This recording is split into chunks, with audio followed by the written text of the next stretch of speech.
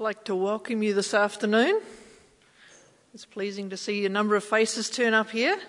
I know that some of people are still probably tied up in potlucks. I know I was at a church that had a potluck this morning, and it wasn't this one. And I know there was a potluck here as well, so we probably will have a few more trickle in. But thank you for taking time on this lovely Sabbath afternoon to come and listen to Nathan. This is our last session in the education meetings for this year, and I just want to thank you on behalf of Arthur and myself for your support over the year of the various people that we have had speak to you. We're in the process of planning sessions for next year. If you have any brilliant ideas or things that you feel that we should be covering in these sessions, please come and talk to Arthur or myself. We're interested in ideas. We have a couple up our sleeve right now that we're just negotiating some dates, but we were certainly interested in what you want to hear as well, because these sessions are not for us, they're for all of you in terms of learning. Nathan has picked a very challenging topic today. Nathan is talking about Ellen White, A Voice for Justice, ?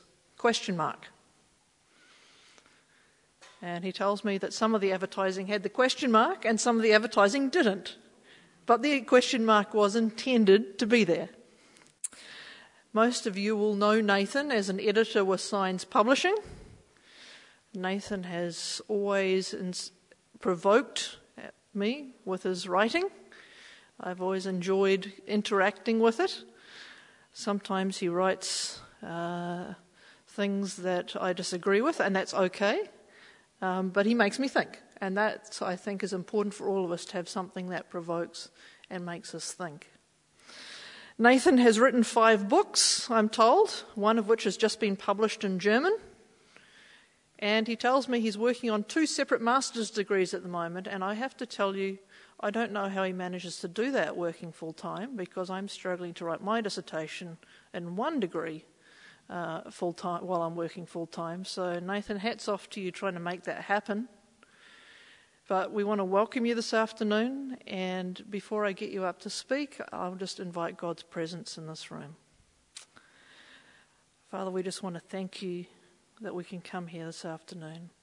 We thank you that you've given us minds to think and ask questions.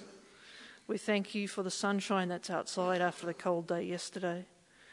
And we thank you that you are a God of justice. Lord, I just pray that your presence would be here as Nathan speaks, and that you would enlighten him and help us to understand what we should hear today. In Jesus' name, amen.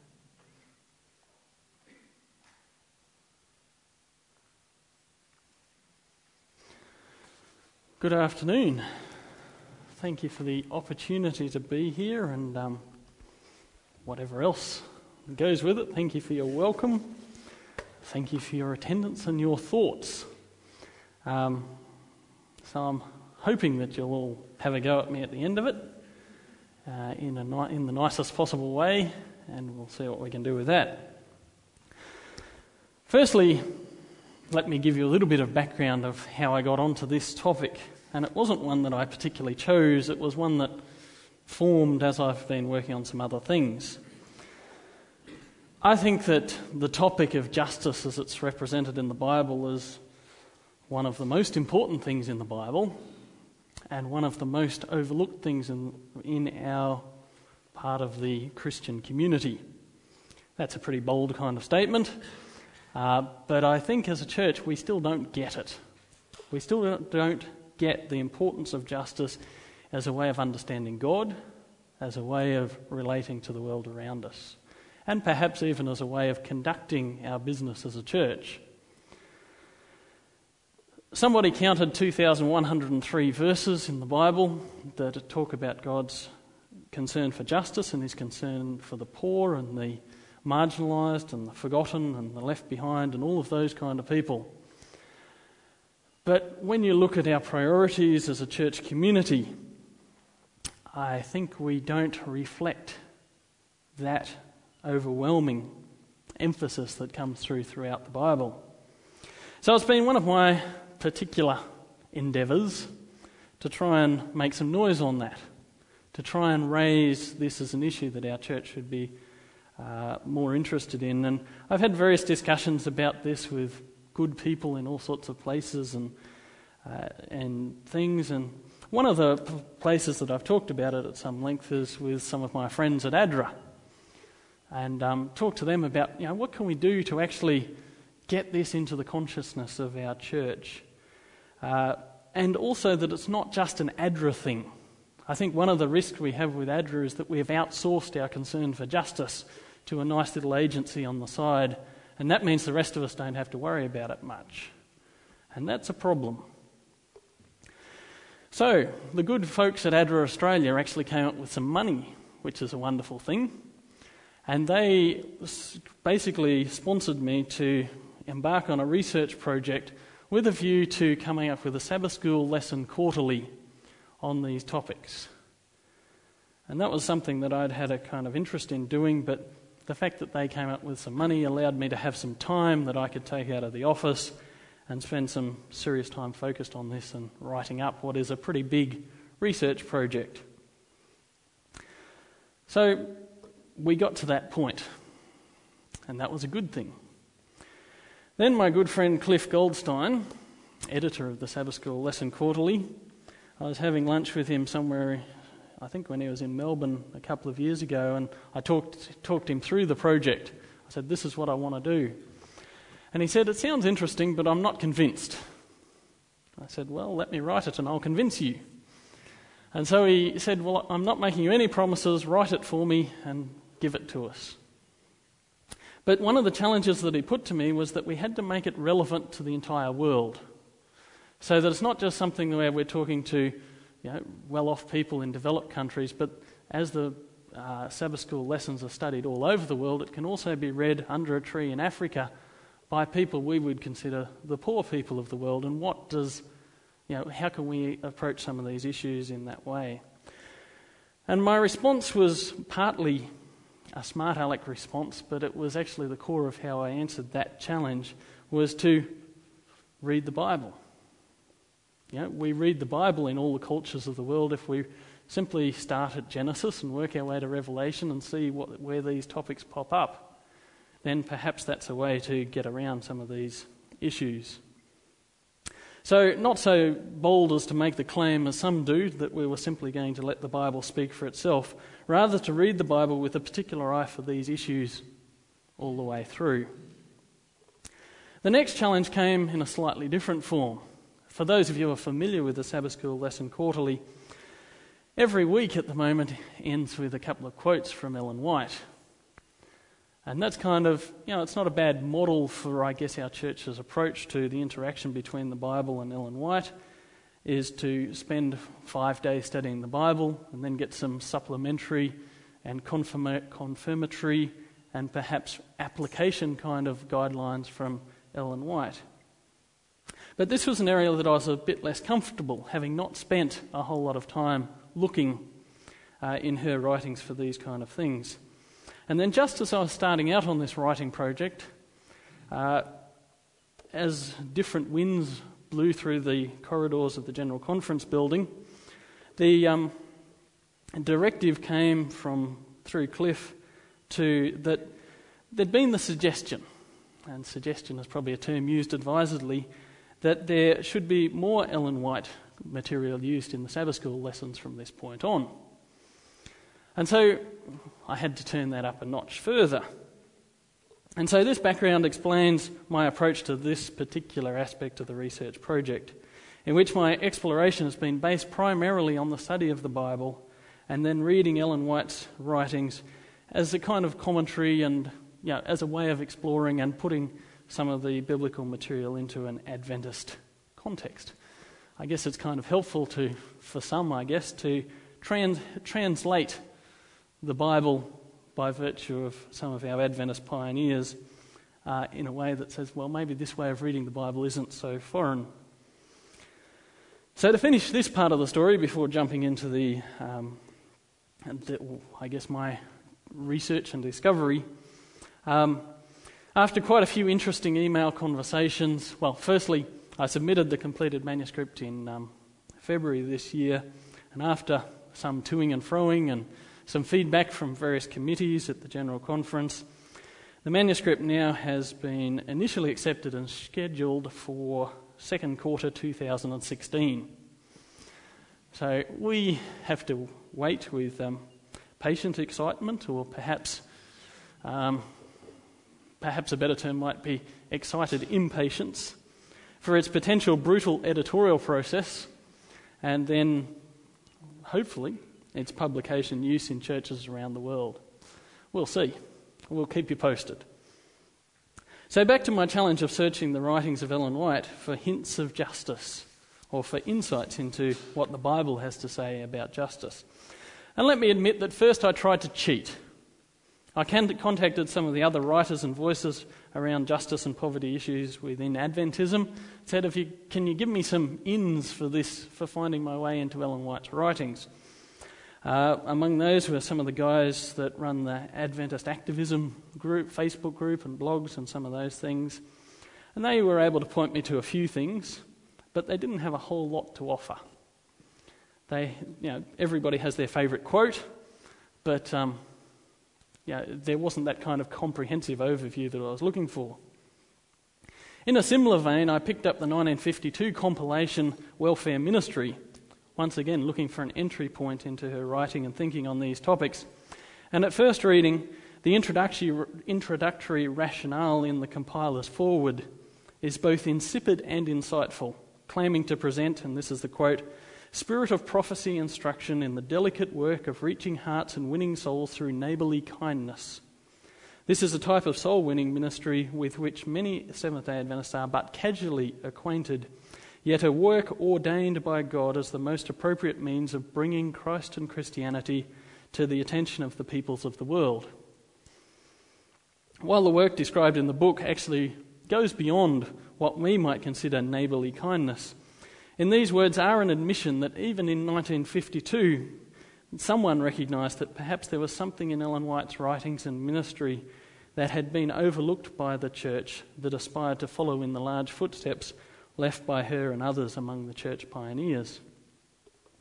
It suggests a similar silence to that explored by Zach Plantic in his book The Silent Church, which traces the disappearance of social and justice issues from the Adventist consciousness over the past century. As George Knight described and endorsed in his review of Plantac's study, he correctly points out that Adventism has generally been silent on social issues in the 20th century, even though its pioneers were far from silent. And a third part, I guess, that prompted my thinking in this direction came with a guided tour of Sunnyside in March this year with a group of American visitors, and the reminder that I received on that afternoon of the reputation that Ellen White developed during her time living in the Kurrambong area for her works of charity to help the sick and the suffering and the poor. And some of this work is actually detailed in the appendix to Welfare Ministry, demonstrating the personal investment that she had in caring for the needs of others in the name of Christ. And while even the importance of these activities may have been overlooked at times in our history, in our zeal for preaching the message, charity or even welfare ministry is not something that is likely to be missed from the extensive writings or life of almost any Christian leader, author or historical figure. While its practice might be another question, some degree and form of benevolence will invariably be encouraged, and this focus is certainly to be found in White's descriptions and injunctions for practical Christian living. But a couple of notes before we go further. In what I've prepared, I apologise in advance that there is quite a deal of quoted material in what follows, but I've not wanted to shorten some of the relevant quotations from Ellen White's writings too heavily, so as to offer some of the context to these statements, helping us to appreciate the breadth of her reflections on these topics. And in doing so, I hope I haven't succumbed to that great Adventist tradition of do-it-yourself E.G. White compilations employed to feed one's hobby horses and bludgeon others. And of course, maybe I think I can get away with it because I've dressed it in some kind of semi-academic garb to justify my use of the material in this way. But I think there are two things that guard against this. First, maintaining a consciousness of the context rather than recklessly picking sentences from diverse sources, and also the fact that if you do a search for justice, a word search or an index search for the word justice, it won't really help you a whole lot. So you have to dig deeper into the context, because when we're talking about a sort of old-fashioned kind of term like neighbourly kindness or benevolence or some of these things, we need to look a little bit deeper into what is actually being said there. Most of the quoted material also comes from core texts, such as the Conflict of the Ages series, particularly Patriarchs and Prophets and the Desire of Ages, as well as the Ministry of Healing and Thoughts from the Mount of Blessing, among others. Second, I see the strong biblical focus that was at the centre of this original research project as providing a helpful framework to this exploration of Ellen White's writings. So beginning with the idea of charity. Of course, the ministry and teachings of Jesus are the key source and motivation for acts of charity. In one of Ellen White's best-known statements, she explained it like this in a passage that fits well with the earlier statement from the Forward to Welfare Ministry. Christ's method alone will give true success in reaching the people. The Saviour mingled with men as one who desired their good. He showed his sympathy for them, ministered to their needs and won their confidence. Then he bade them follow me. The statement continues. There is need of coming close to people by personal effort. If less time were given to sermonising and more time was spent in personal ministry, greater results would be seen. The poor are to be relieved, the sick cared for, the sorrowing and the bereaved comforted, the ignorant instructed, the inexperienced counselled. We are to weep with those that weep and rejoice with those that rejoice. As was common in Jesus' teaching, the harshest criticism, of course, is aimed at those who claim to be religious but show little concern or interest in the suffering of others. Commenting upon Jesus' parable, White brings out this point. In the story of the Good Samaritan, Christ illustrates the nature of true religion. He shows that it consists not in systems, creeds or rites, but in the performance of loving deeds in bringing the greatest good to others in genuine goodness. Similarly, Christian compassion and action are again described as both key to authentic faith and evangelistic success in expounding the Sermon on the Mount. Commenting particularly on what has become known as the Golden Rule in Matthew 7:12, White urges the love of God as the foundation for love for one another, particularly as a kind of practical truth. Search heaven and earth, and there is no truth revealed more powerful than that which is made manifest in works of mercy to those who need our sympathy and aid. This is the truth as it is in Jesus. When those who profess the name of Christ shall practice the principle of the Golden Rule, the same power will attend the gospel as in apostolic times. This work of Jesus has continued in the life of the early church, is held up as a model for practical Christian living. Quoting again, "The work which the disciples did, we are also to do. Every Christian is to be a missionary. In sympathy and compassion, we are to minister to those in need of help, seeking with unselfish earnestness to lighten the woes of suffering humanity. We are to feed the hungry, clothe the naked, and comfort the suffering and afflicted. We are to minister to the despairing and to inspire hope in the hopeless. The love of Christ manifested in unselfish ministry will be more effective in reforming the evildoer than will be the sword or the court of justice." And preeminently, such benevolent action is a way of walking in the footsteps of Jesus, continuing his ministry in our world and encountering the reality of who Jesus was and is. One of my favourite quotations from Ellen White, coming from Desire of Ages. "Many feel that it would be a great privilege to visit the scenes of Christ's life on earth, to walk where he trod, to look upon the lake beside which he loved to teach, and the hills and valleys on which his eyes so often rested. But we need not go to Nazareth, to Capernaum, or to Bethany in order to walk in the steps of Jesus. We shall find his footprints beside the sickbed, in the hovels of poverty, in the crowded alleys of the great city, and in every place where there are human hearts in need of consolation. In doing as Jesus did when on earth, we shall walk in his steps." As I've already commented, such calls to charity, almsgiving, benevolence are not unique among either historic or contemporary Christian voices, and these quoted are among many that could have been sampled from White's writings. The call to Christian charity is clear and unmistakable. It is considered a Christian devotion and duty, as well as an effective, perhaps even the most effective form of evangelism. Even at this level, Ellen White's insights are valuable. For example, her counsel on assisting the poor in the ministry of healing include many principles that would be well regarded in development and social work today, including respect for the dignity of the persons helped. Where possible, charity of the poor should not merely be handouts and emergency relief, but rather should involve delivering assistance in ways that help those in poverty to help themselves and contribute to their own uplift. Such advice is consistent with many accepted models of sustainable individual and community development practice today. And here we have begun to move to a deeper focus on justice, beginning to acknowledge the need not merely to provide handouts and other acts of charity, good though they be and important in their place, but to reorder social and even economic relations in such a way as to create greater equality of opportunity, greater access to the goods of society, greater justice to those marginalised and excluded by the current disordering of these relationships and the oppression exercised for the profit of a few against the many. As one of the core aspects of injustice, and in this case economic injustice, a broader understanding of poverty is helpful here. Poverty is not merely the absence or short supply of money, food or other commodities that are necessary to meet everyday needs. These are the result of poverty, although often used as measures of poverty. Instead, poverty is the lack of resources, opportunities and choices. Because of the imperatives of poverty, it is a focus on merely surviving today rather than building lives in ways that can be more resilient to the inevitable setbacks and disasters of life. Poverty is oppression of mind, body and spirit. It tends to crush hope, energy and endeavour. And White demonstrates an understanding of these underlying causes of poverty and the related social ills.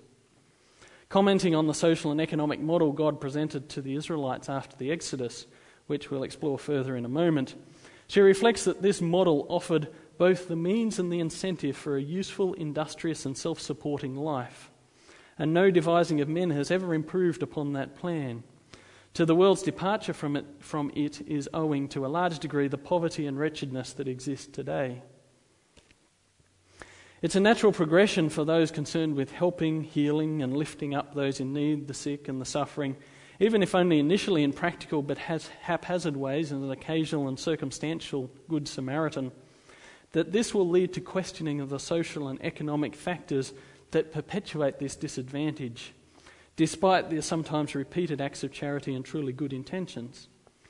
Christian sociologist Tony Campolo explains it this way: missionary work usually starts as acts of charity, but the more you learn about how political and economic institutions oppress and exploit the poor, the more you realise that charity is not enough. Justice is also needed. And it is this deeper focus on justice that I was looking for in my reading of Ellen White, particularly her commentary on the Bible's repeated calls for justice, for preaching the good news to the poor, proclaiming freedom for the captive, giving sight to the blind and freeing the downtrodden from their oppressors. And I believe I found that focus in her writings, albeit too often overlooked or unexplored in the Adventist Church's history and practice, and sometimes, perhaps often, masked behind seemingly more innocuous phrasing such as describing acts of neighbourly kindness or courtesy and benevolence, even when describing more profound acts of justice. So if we look at the biblical foundations of faithful justice, we begin, of course, at creation. In this act, Ellen White recognises the fullness of blessing to all created beings, which includes the provision of God for all human needs and the responsibility God placed upon human beings for the stewardship of this world and its resources. She writes, "If men would do their duty as faithful stewards of their Lord's good, there would be no cry for bread, none suffering in destitution, none naked and in want. It is the unfaithfulness of men that brings about the state of suffering in which humanity is plunged. God has made men his stewards, and he is not to be charged with the sufferings, the misery, the nakedness and the want of humanity. The Lord has made ample provision for all." In this context, White also recognises the familial duty of human beings to each other as sons and daughters of the Creator God. In a statement that is repeated in both the positive and the negative, she emphasises the interconnectedness of humanity, both for good and ill. The ministry of healing, she writes, in the ministry of healing, she writes, "We are all woven together in the web of humanity. The evil that befalls any part of the great human brotherhood brings peril to all." By contrast, in Patriarchs and Prophets, in discussing the social ordering of the newly founded Israelite nation, she puts it this way: "We're all woven together in the great web of humanity, and whatever we can do to benefit and uplift others will reflect in blessings upon ourselves."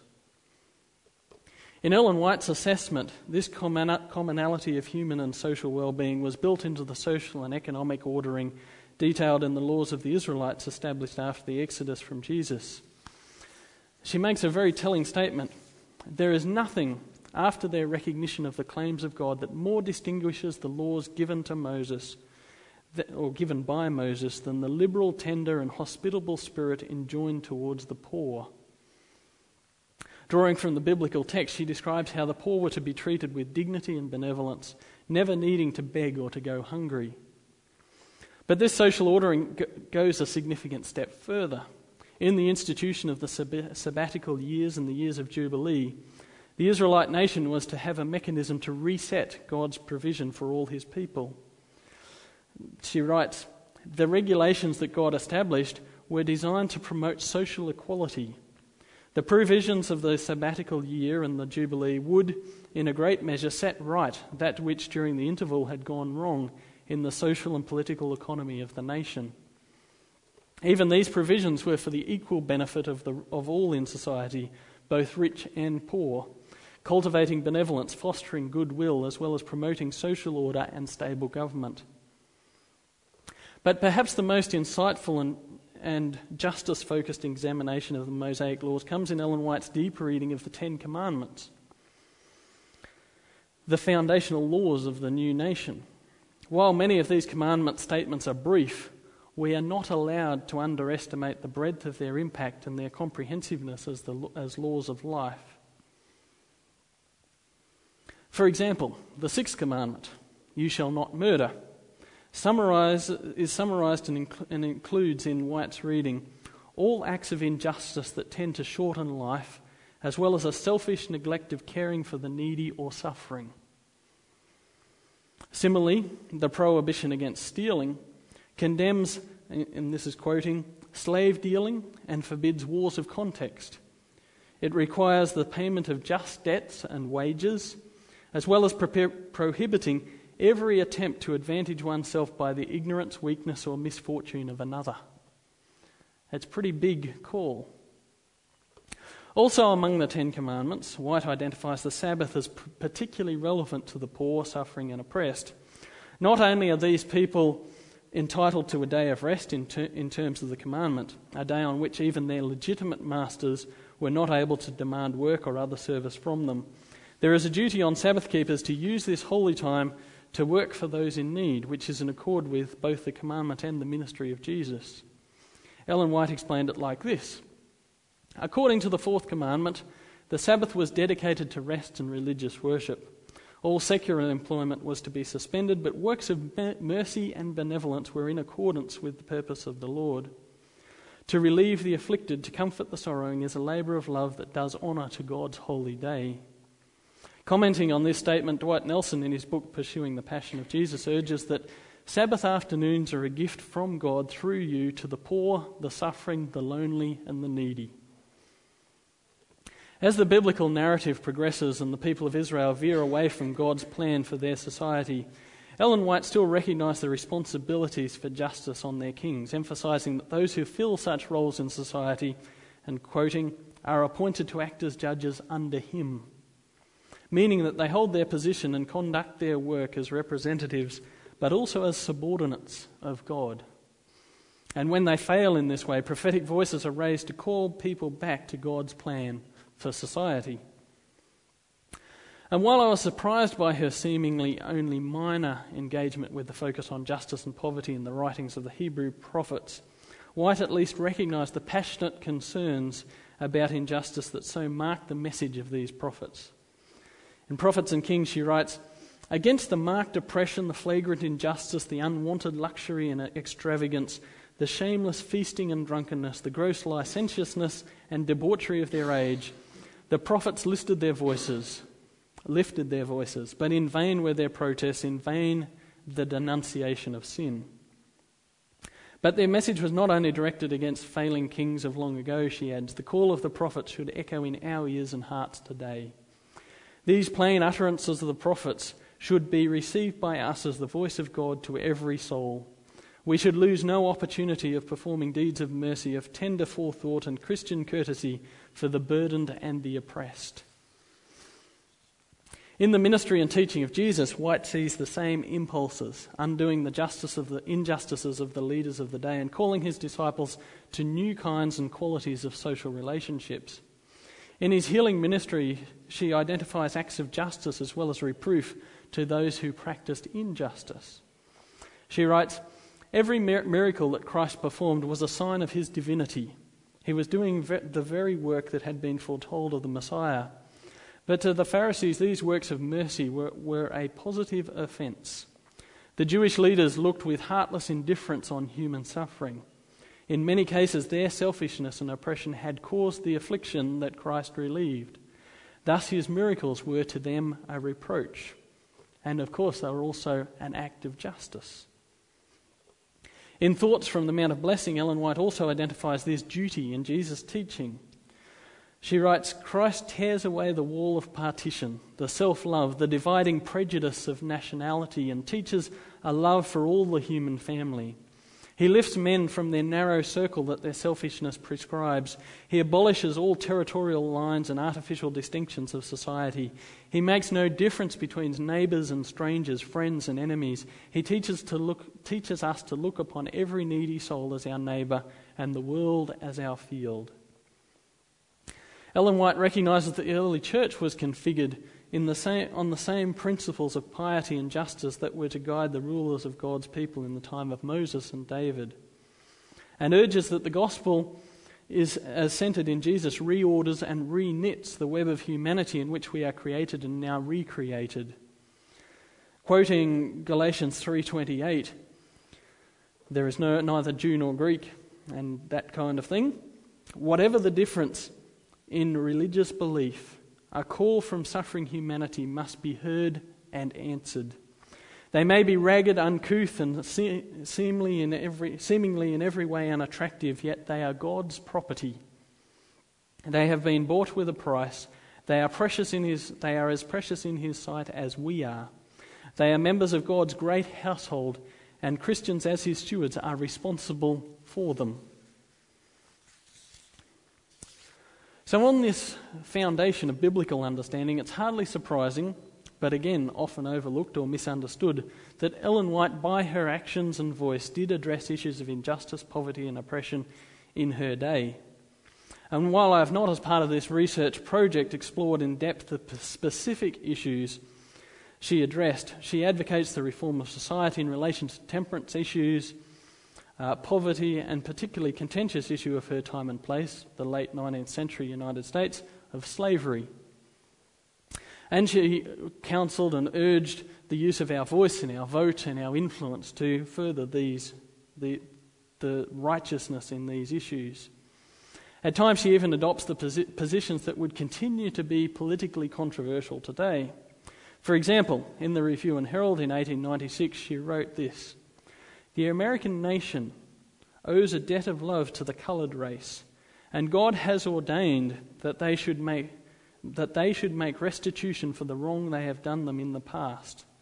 Those who have taken no active part in enforcing slavery upon the coloured people are not relieved from the responsibility of making special efforts to remove, as far as possible, the sure result of their enslavement." That's a big call. Of course, Ellen White was also a person of her times, but even her acceptance of the separation of the work and churches among blacks in the American South was presented as a necessary evil, not how the church should or the world should be. And this pragmatic approach was taken as a temporary solution to a specific problem in a particular region of the country, as Samuel London summarises her approach in Seventh-day Adventists and the Civil Rights Movement. Ellen White's writing and practice was aimed to lift up the poor and oppressed, working to undo the injustice in society, and her extensive and practical guidelines in a number of chapters of the Ministry of Healing demonstrate the depth of her thinking to this end. In her estimation, a just life was comprised of intentional actions as well as refraining from injustice and refusing to take advantage of those who are less fortunate. She says God's word sanctions no policy that will enrich one class by the oppression and suffering of another. He who would take advantage of another's misfortunes in order to benefit himself, or who seeks to profit himself through another's weakness or incompetence, is a transgressor of both the principles and of the precepts of the Word of God. Even the justice aspects of temperance and health reform, recognising the debilitating and disadvantageous effects of poor health practices, often particularly on those who are already socially and economically disadvantaged, are worthy of mention and greater exploration. In her essay in Eating and Believing and Interdisciplinary Perspectives on Vegetarianism and Theology, Samantha Jane Calvert of the University of Birmingham acknowledges this aspect of the Adventist focus on health as expressed in Ellen White's health writings. And this is an aspect of the motivation and practice of the health message that should not be overlooked. At its best, the Adventist focus on health is not only about personal holiness, if it is about that at all, but about working to give effect to more of God's plan for a just and healthy world. By health reform and medical work, as well as the work of education, Adventists have worked to change lives, lift up the oppressed and transform society, but have often not seen this as the work of justice or described it as such. In a similar way, a recent book published by Oxford University Press, The Christian Consumer, Living Faithfully in a Fragile World, by Laura Hartman, credits Ellen White with guiding the Seventh-day Adventist Church toward an approach to living that by Sabbath keeping, health reform, and other lifestyle practices appreciates the value of justice and liberation and continues to shape their consumption habits in ways that reduce their environmental impact. These are aspects of the Adventist lifestyle that deserve further exploration, which we're seeing from various sources, and Sigve Tonstad's The Lost Meaning of the Seventh Day is one recent and worthwhile example of this. In portraying faith as a holistic lifestyle, Ellen White repeatedly pointed to the central standard for faithful Christian action, decrying anything less in harsh terms. She writes, "The standard of the Golden Rule is the true standard of Christianity. Anything short of it is deception. A religion that leads men to place a low estimate upon human beings, who Christ has esteemed of such value as to give himself for them. A religion that would lead us to be careless of human needs, sufferings, or rights, is a spurious religion. In slighting the claims of the poor, the suffering, and the sinful, we are proving ourselves traitors to Christ. It is because men take upon themselves the name of Christ while in life they deny his character that Christianity has so little power in the world. In his eulogy given at Ellen White's funeral in July 1915, then General Conference President A.G. Daniels summarised this aspect of her life's work in startlingly strong terms. He said this: "The social status of the human family is not lost sight of," basically giving a summary of her life's work and writings. "The social status of the human family is not lost sight of. Slavery, the caste system, unjust racial prejudices, the oppression of the poor, the neglect of the unfortunate, these are all set forth as unchristian and a serious menace to the well-being of the human race, and as evils which the Church of Christ is appointed by her Lord to overthrow." It's the language of revolution, but perhaps it should not be so startling considering the breadth of her treatment of these issues and the Bible's focus on God's compassionate concern for the poor and the oppressed. So what should all of this mean for the Adventist Church today? We keep hearing a lot about revival. And there's a part of the Hebrew prophets that Ellen White actually didn't skip over. From my reading of Ellen White, I believe that she would direct this impulse towards revival towards Isaiah 58. She writes, The whole of the 58th chapter of Isaiah is to be regarded as a message for this time, to be given over and over again. Speaking through Isaiah, just as a refresher on Isaiah 58, God responds to his people who are in search of revival. And he says, the kind of worship I want from you is to serve those who need your help, to be a voice and activist for justice in the world, to help people to be released from the things that hold them back, to help them live as freely as possible, to feed the hungry, to provide shelter to the homeless and those who need it, share clothes with those who don't have enough. Even if we have only a little, it might be more than someone else has, and God calls on us to be generous with any resources we have to those around us who we can help. Such service is not merely a nice thing to do. It's not something that just part of the church is into, or some young people might get off on. It's not something that just ADRA does. These verses describe it as a way to worship God. It's not the only way to worship God, but speaking through Isaiah to his revival-focused people, God urged them to try this seemingly different approach to worship. In God's view, it seems this form of worship might be preferable to some of the people's more traditional worship practices, especially if that worship is conducted while ignoring the needs of others or actually contributing to their oppression. Worship is not inwardly focused, but something that brings blessings to all those around the worshippers. It is remarkable that the Spirit of Jesus and the heart of faithfulness to God are so other-focused that even our spiritual renewal is not about us, reaching out instead to the poor, the oppressed, the hurting and the hungry. As the Seventh-day Adventist Bible Commentary puts it, the true purpose of religion is to release men from their burdens of sin, to eliminate intolerance and oppression, and to promote justice, liberty and peace. In Isaiah 58, 8-12, God promises blessings in response to this form of worship. In effect, God is saying that if the people were less focused on themselves, they would find God working with them and through them to bring healing and restoration. This was the revival the people were seeking, a renewal of their hope and purposes found in God with a real sense of his presence in their lives and community. Then your light will break forth like the dawn, and your healing will quickly appear. Then your righteousness will go before you, and the glory of the Lord will be your rear guard. Then you will call, and the Lord will answer. You will cry for help, and he will say, "Here I am." Ellen White urged that the principles and actions described in Isaiah 58 were important for the church she cared about. I have been instructed to refer our people to the 58th chapter of Isaiah, she wrote in 1908. Read this chapter carefully and understand the kind of ministry that will bring life into our churches. The work of the gospel is to be carried by our liberality as well as by our labours. When you meet suffering souls who need help, give it to them. When you find those who are hungry, feed them.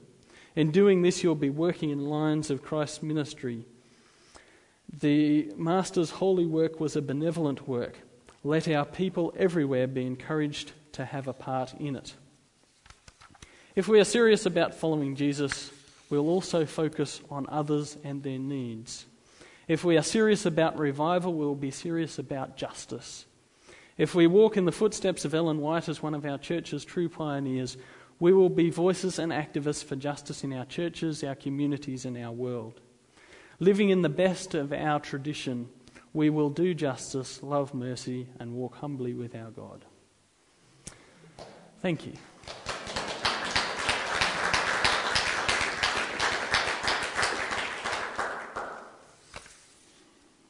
As is our usual practice, we invite you to ask Nathan some questions at this point. I think Nathan's quite capable of handling himself, but I'm sure that will have raised lots of questions in your mind. I know it raised some in mine. Cool. So anyone who would like to start asking Nathan a question this afternoon? And I can't promise you any answers, but we're happy to have a conversation. Thank you, Nathan, for your concise presentation. It was very good. I wonder whether you've given any thought as to why the Adventist Church at the level of individuals and as an institution has largely walked away from the idea of justice in Ellen White's time. That's an interesting question. There's probably a multiplicity of reasons, and of course some of them are cultural, some of them are theological, some of them are our own self-centeredness. I think I don't have a complete answer, but I think I'm going to throw out a couple of ideas that are prompted by the question. I think partly because it's hard, partly because we're a nice middle-class church that doesn't like getting particularly dirty and taking too many risks, particularly as we see it practiced in the Western world.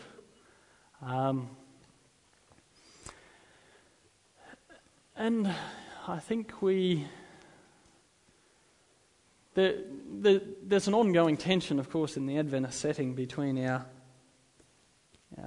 sense of our Adventistness and our focus on getting out of here and living happily ever after somewhere else, which is not particularly biblical, but is a nice selling point.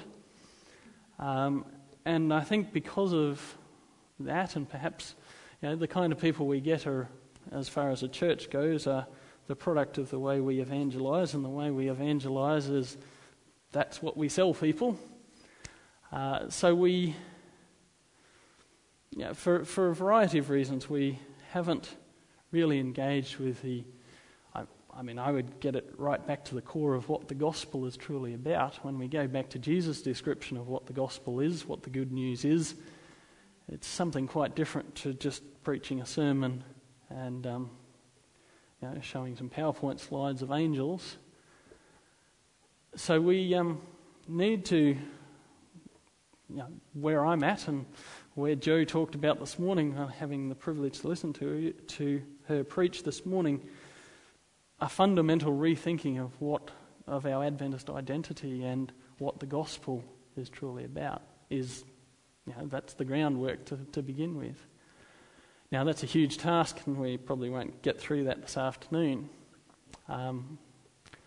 But that's where it comes back to the initial impulse for my thinking in this direction, to say, let's try as a community of faith to spend some time looking at what an overwhelmingly recurrent issue and impulse and urge this is throughout the Bible. Because if we say we take the Bible seriously, it's not something that we can continue to ignore. Yes, sir. I appreciated your linking the health ministry as providing an extra facet to the church's endeavours in social justice. I lived for a couple of years in Lismore, which is full of health things everywhere. Every cafe has a million different organic this and that that don't have ingredients in it, and very much aware, partly influenced by the hippie culture up there, but the health message had been, in some ways, has been championed more by the secular world than by Adventism, and we don't seem to be leaders in the stance. We're working on it. Yeah. But I wonder if the same happened with social justice. Perhaps the church is less. It's not so. It's less of a challenge, so we're less stimulated to get involved with issues because secular society as a whole is seeming to be trying to address the issues. And I think that's one of our abiding problems, is our suspicion of the wider world, and if somebody else is doing that, then we either can't do it or we even shouldn't do it. And one of the reasons I think that us getting more involved in issues of justice in the world will be that it naturally gets us connected with our communities. That it will be the thing that, and even Monty Salin's research that he published, and I can't remember the name of the book, a couple of years ago, where he looked at churches that grow and churches that don't in northeastern United States. Those that are involved in their community grow, those that aren't don't. And I see that if we somehow rekindle a passion for these issues, it will naturally force us out of our churches and into the communities to partner with other people that are working with these issues, as well as working with people who are victims or that need to be helped, or however you want to talk about that, we will, that would completely transform our church and our attitude to so many of the little issues that we spend so much time and energy on. So, yeah, there's a lot of scope for more thinking in that and also more working in that. Yeah. I wonder if perhaps a reading of Ellen White as a whole, you get the sense that Jesus is really important to her. And perhaps as a church, we've lost sight of that in terms of, we want to think about we've got our 27 fundamentals right. And that's the Old Testament problem and our problem too. Jesus was part of who we were. Jesus naturally just reached out to people, and we would naturally do that too if we focus more on understanding who Jesus is in us rather than getting that theology right. Not that that's wrong. Yeah, to get back to that thing, to mercy and benevolence, this is the truth as it is in Jesus. Yeah, Jesus makes a difference. Jesus isn't a nice club that we're a part of. Jesus isn't my boyfriend, as a lot of the worship songs would put it. Jesus is our prophet in this sense, that pushes us to live differently. John, now I'm nervous. No. Thank you for your exciting presentation. I will appreciate it. I have a question for you. In your research and reflection, do you see any correlation between Ellen White's developing great controversy theme and her sort of a growth in the awareness of social justice and that emphasis that you're stressing? Because a lot of the quotations that you have shared with us, I think, come from her later writings. So what I'm saying, she developed a great controversy theme, and then do you see any correlation between that emphasis that she places on social justice and so on? Having heard you present on those topics, I even had some of that progression idea in the back of my mind when thinking along some of these things. And I think when we're getting towards some of the stronger statements that I quoted towards the end, that she even uses that language of, to quote the Daniels quote, to overthrow. That's getting to great controversy kind of language. Certainly I see, and certainly if you read her extensive treatment of poverty issues in the Ministry of Healing, she's talking about that people are oppressed by addictions, by all sorts of things that debase humanity. And I certainly see that as connecting with that that great controversy theme, as you term it, that people are ground down, people are devalued, and the church is called to, as I use the term, re-knit that web of humanity as a way of uplifting, and some of that's involving, I think, reorganising society, but there is a spiritual element definitely as a part of it as well. Thank you. Steve, have you come across any evidence that the Adventists in the mid-19th century lobbied the United States government or local governments on the anti-slavery issue, or later on the anti-alcohol issue? As I said, I haven't spent a lot of time going into the specific issues. And probably the biggest one I've read, the biggest study was the one I quoted with Adventists and the Civil Rights Movement, which traces through a lot of the development, particularly during the Civil War and the days of the abolition of slavery. In a way, they kind of came a little bit too late to that issue of slavery, because the church was still trying to work out what they were on about in the 1860s. I mean, we only formed as an organisation in 1863, so we were still, while there were issues, and primarily they were probably self-interested during the Civil War, particularly focused on people that didn't want to go away and fight. So there were issues there. They were making representations to government in that context. So a lot of, particularly Ellen White's writings, come after the Civil War, and particularly in the context of guiding the work amongst, in the South, which was a different missionary field from northeastern United States. and how they address those kind of issues. And as I mentioned, she kind of takes a pragmatic approach to that, working within the restrictions or within the prejudices of society without necessarily endorsing them and seeking to undo them, but not necessarily in that instance in a radical way that would have impaired the progress of the church. Basically, if they'd gone into the South in the 1890s, for example, and tried to set up desegregated churches, they would have been run out of town very quickly. And so there's kind of that balance there between saying this isn't particularly how society should be ordered, but we have to work within it to uplift those people who are excluded. So, somewhat pragmatic approach.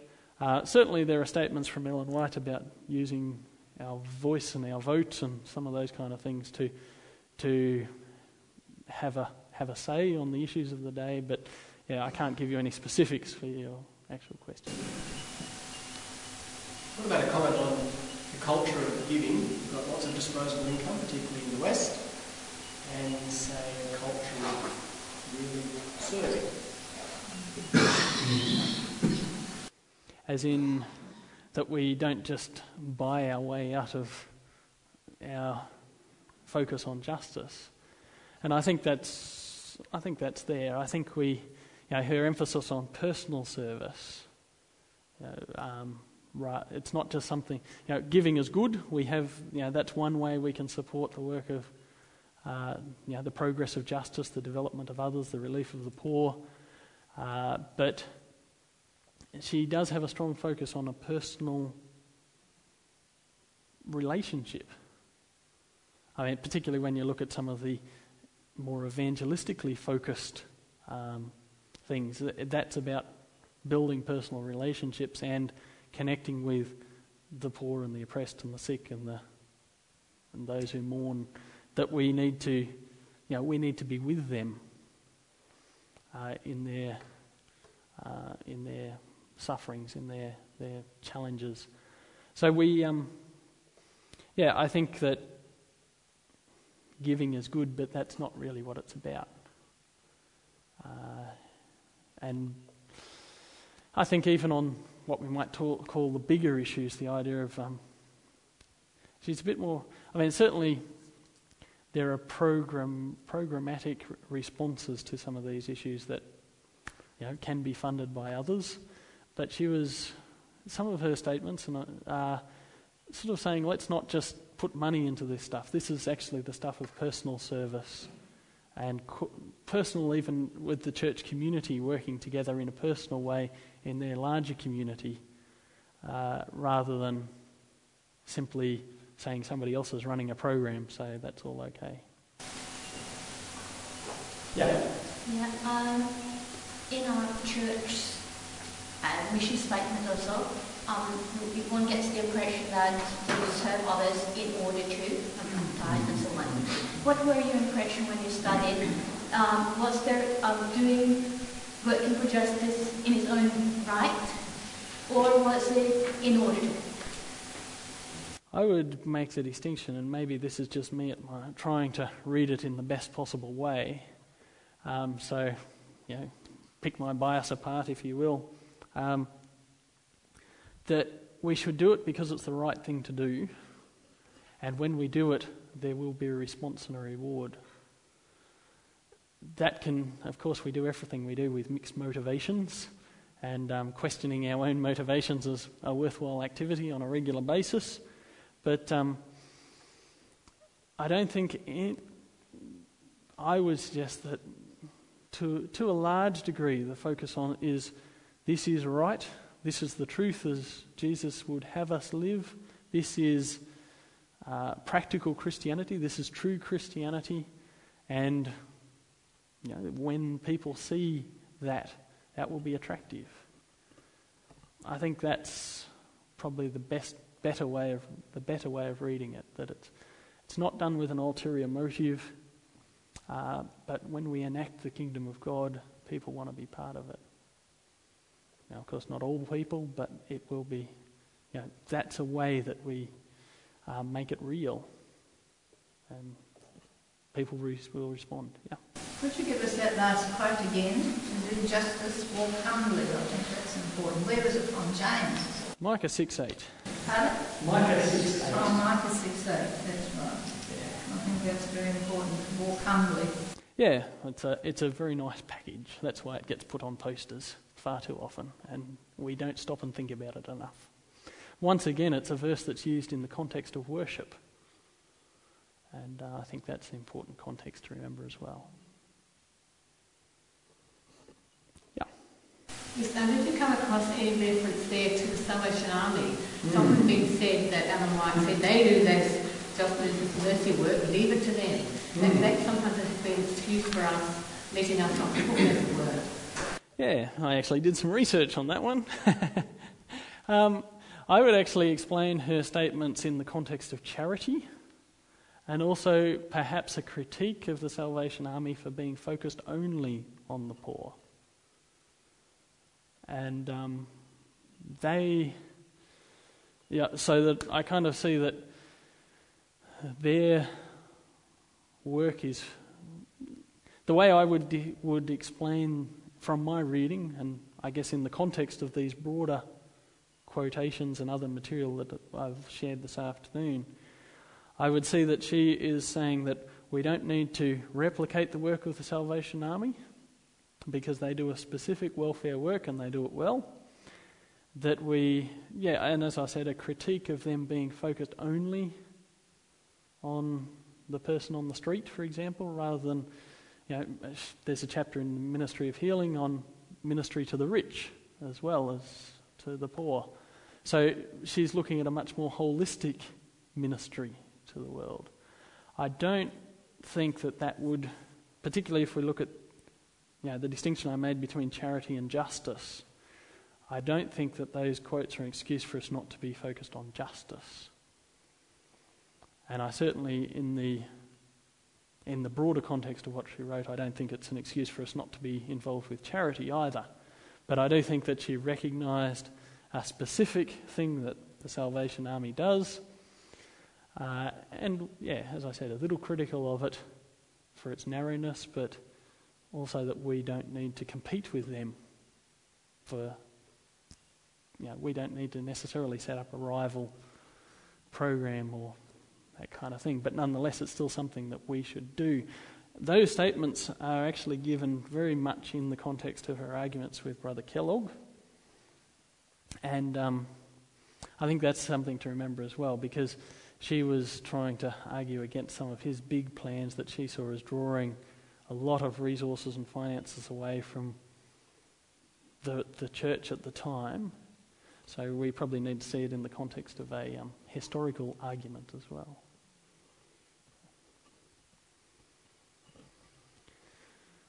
Have we worn you out?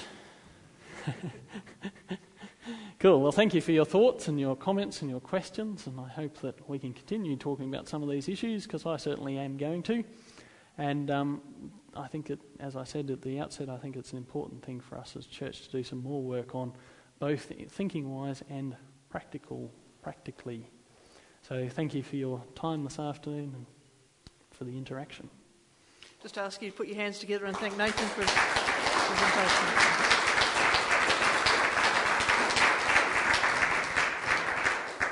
At this time, I'd like to ask John to come up to give a closing prayer.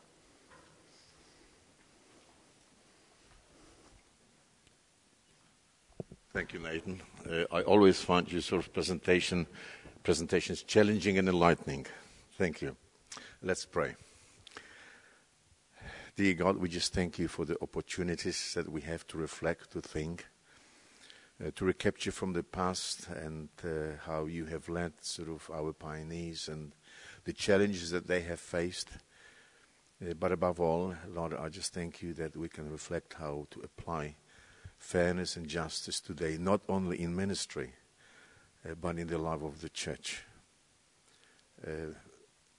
It's not only the reaching out that we need to, in reaching out we need to extend justice and fairness, seeing the poor, but we need to treat each other with justice and fairness, because there are a lot of people hurting in the church. And maybe we need to create an environment of attraction that will help people to realize that there is justice and fairness among us. So we thank you for Nathan's challenges. I just pray that you may bless him, bless his ministry, bless his life.